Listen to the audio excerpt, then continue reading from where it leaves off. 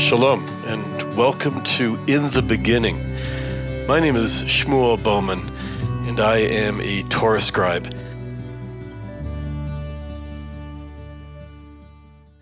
Tonight begins the festival of Shavuot. It goes tonight and tomorrow. Shavuot, you can hear the Hebrew word Shavua. Shavua means week, and so Shavuot is weeks, right? The festival of weeks. And in fact, we've been counting 7 weeks since Passover. And we've been doing that by counting the Omer. Okay, we count 49 days. Today was actually the 49th day, which means that Shavuot is the 50th day, right?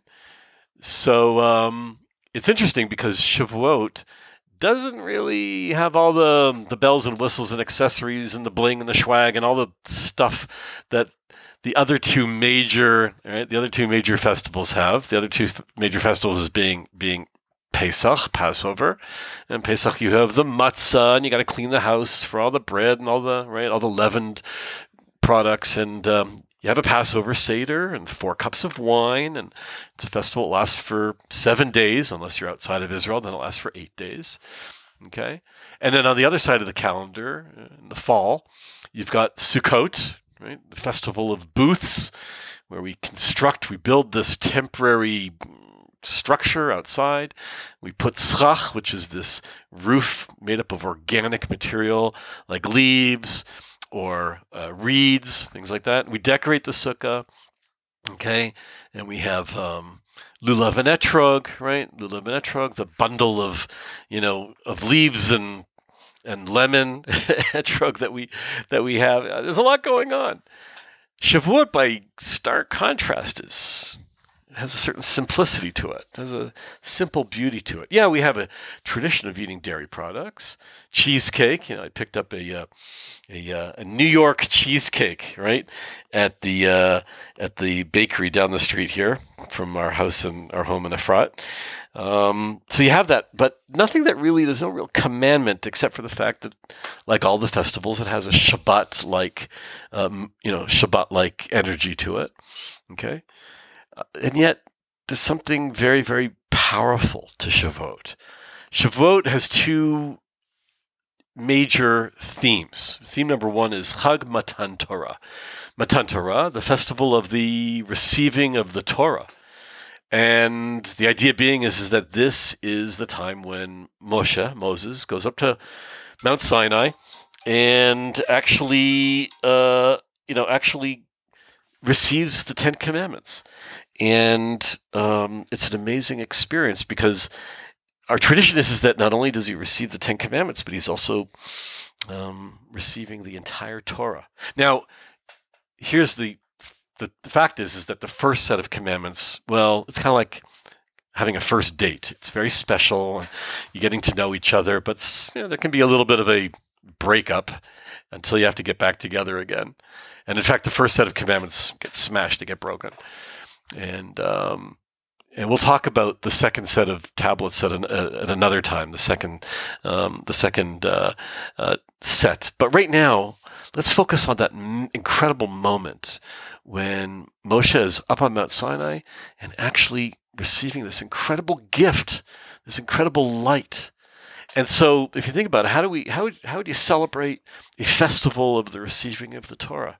Okay, well, I believe that a Bible, it's not meant to be stuck under glass somewhere. It's not meant to be off limits or in some archive or in a filing cabinet or box somewhere wrapped up, right? I think a Bible, right, should be worn and used and at our side at all times, right? There's nothing more beautiful than seeing a Bible with worn pages, okay, with yellowed and maybe a little bit ripped, even tear-stained, okay, and put a little bit of tape on it, and patch it back up. That's a really beautiful Bible. Torah scroll, right? Torah scroll. You bring out a Torah scroll. We open it. We use it. Okay, so how do you celebrate Chag Matan Torah? How do you celebrate the festival of the receiving of the Torah? By opening up the Bible, by opening up the Torah and seeing what's inside. Spending some time tonight and studying some idea, some interesting idea in the Bible. There are different traditions for doing this, different ways of actually doing this idea of studying the Torah all night. But even just to get together with whoever's near you. I know, right, in this coronavirus time that we're in right now, you may be on your own, or you may be with your immediate family. Totally fantastic. Open up the Bible, pick out an idea and have a discussion about it. If you happen to be in a place where you can be with your friends or your community, what a great opportunity to really celebrate this incredible gift. I have to tell you, as a Torah scribe, so you can imagine, right, the festival, the receiving of the Torah, right, is like our holiday. This is like, thank you for giving us the Torah so that we can write it and copy it over and repair it, right? The other important theme for Shavuot is Chag HaBikurim. This is the festival of the first fruits. In this case, we're talking about the harvest. We're talking about the harvest of wheat. And in fact, when you drive around Israel this past week, as I have, you see suddenly these kind of like these hills of wheat bundles, right? Now they're these square or rectangular or cuboid shaped bundles of wheat stalks, and they're all over the place. They weren't there 2 weeks ago. They were not there 2 weeks ago. This is something very recent because this is the season for the wheat harvest. Okay, there's other different fruits and vegetables that are also right. They're also ready now.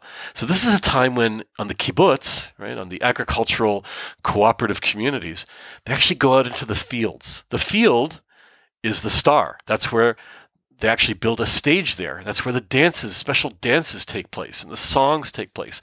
The ceremonial cutting of the wheat with these long knives called chemesh. Okay, even though today they're using modern agricultural tractors, okay, there's still this idea of going out with that long knife and cutting down a few pieces. There's a very, very rich, beautiful tradition in what's called the Tnuat HaKibbutzi, the kibbutz tradition. Right, the kibbutz life tradition. I was speaking with a friend of mine, Yael Dinar, who is a lifelong member of Kibbutz Dorot. Kibbutz Dorot is in the region of Shar HaNegev, the region of the gateway to the Negev, to southern Israel. It's close to Sderot. It's a beautiful kibbutz. They're growing wheat there. They've got carrots going on there, and garlic. It's just an amazing, amazing place. When you're visiting Israel, if you'd like to go and meet Yael and visit the kibbutz, let me know, and we'll go down there. And Yael was telling me about her father. Her father was a founder in the kibbutz movement. He made Aliyah. He came to Israel, moved to Israel in 1929. That was the time of what's called the fourth Aliyah. And his name was Aryeh Leb Prinzon. Yeah, Prinzon. And he came from Vilna, which is on the Lithuanian-Polish border. And he, interestingly enough, he always claimed that he left his religious life. He left his religious life back in Europe, and he started his new life in Palestine, as it was called then, in the land of Israel. It's always interesting because this mantra, his message that he always told his children was the following. And this is something that Yael told me, and she said it in Hebrew. Tilchi al adama yechifa. Walk on the land barefoot. Largish et adama al kafei raglaim. And feel the earth, feel the land of Israel on your feet. And then he would advise his children to go and work et adama, to find a career, do a career in agriculture.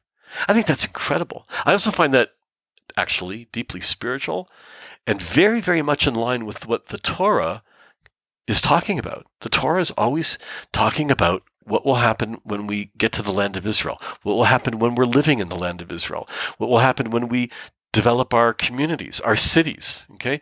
All these things that have to do with life in Israel are mentioned very, very profoundly in the Torah. So Yael's father, Aryeh, I understand he may have said, I'm leaving my religious life, but maybe he was talking about, I'm leaving the religious life that is connected to diaspora, and now I want to, in a sense, become that Jewish person that finally, after 2,000 years of exile, really gets to experience and celebrate and work the land of Israel, which I think is actually rather very deeply spiritual and very beautiful. So I want to just thank Yael for sharing that incredible idea. The idea of chibur adama in Hebrew, that's the connection with the land. And so this Shavuot, I'm thinking about Chag Matan Torah. I'm thinking about the receiving of the Torah, and what a great light and what a great gift that was on Mount Sinai for the Jewish nation and for the entire world. And I'm also thinking about this amazing gift called the land of Israel, the fields that are now bursting with these wheat bundles, and people out in the fields celebrating and singing and dancing and drinking and eating in the fields. And I'm thinking about these two ideas coming together as we really celebrate this wonderful, wonderful festival. So wishing everybody a wonderful, joyous Shavuot.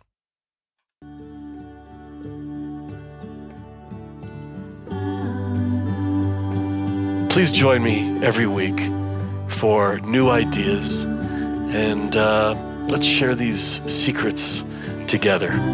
Shalom. I'm Shmuel Bowman.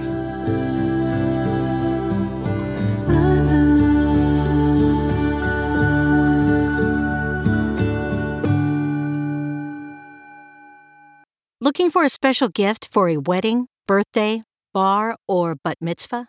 Anniversary, corporate, wellness, or condolence? Shmuel will create a Hebrew name on parchment in the traditional Torah scribal form. The parchment is framed by an original design paper cut depicting the unforgettable Jerusalem skyline.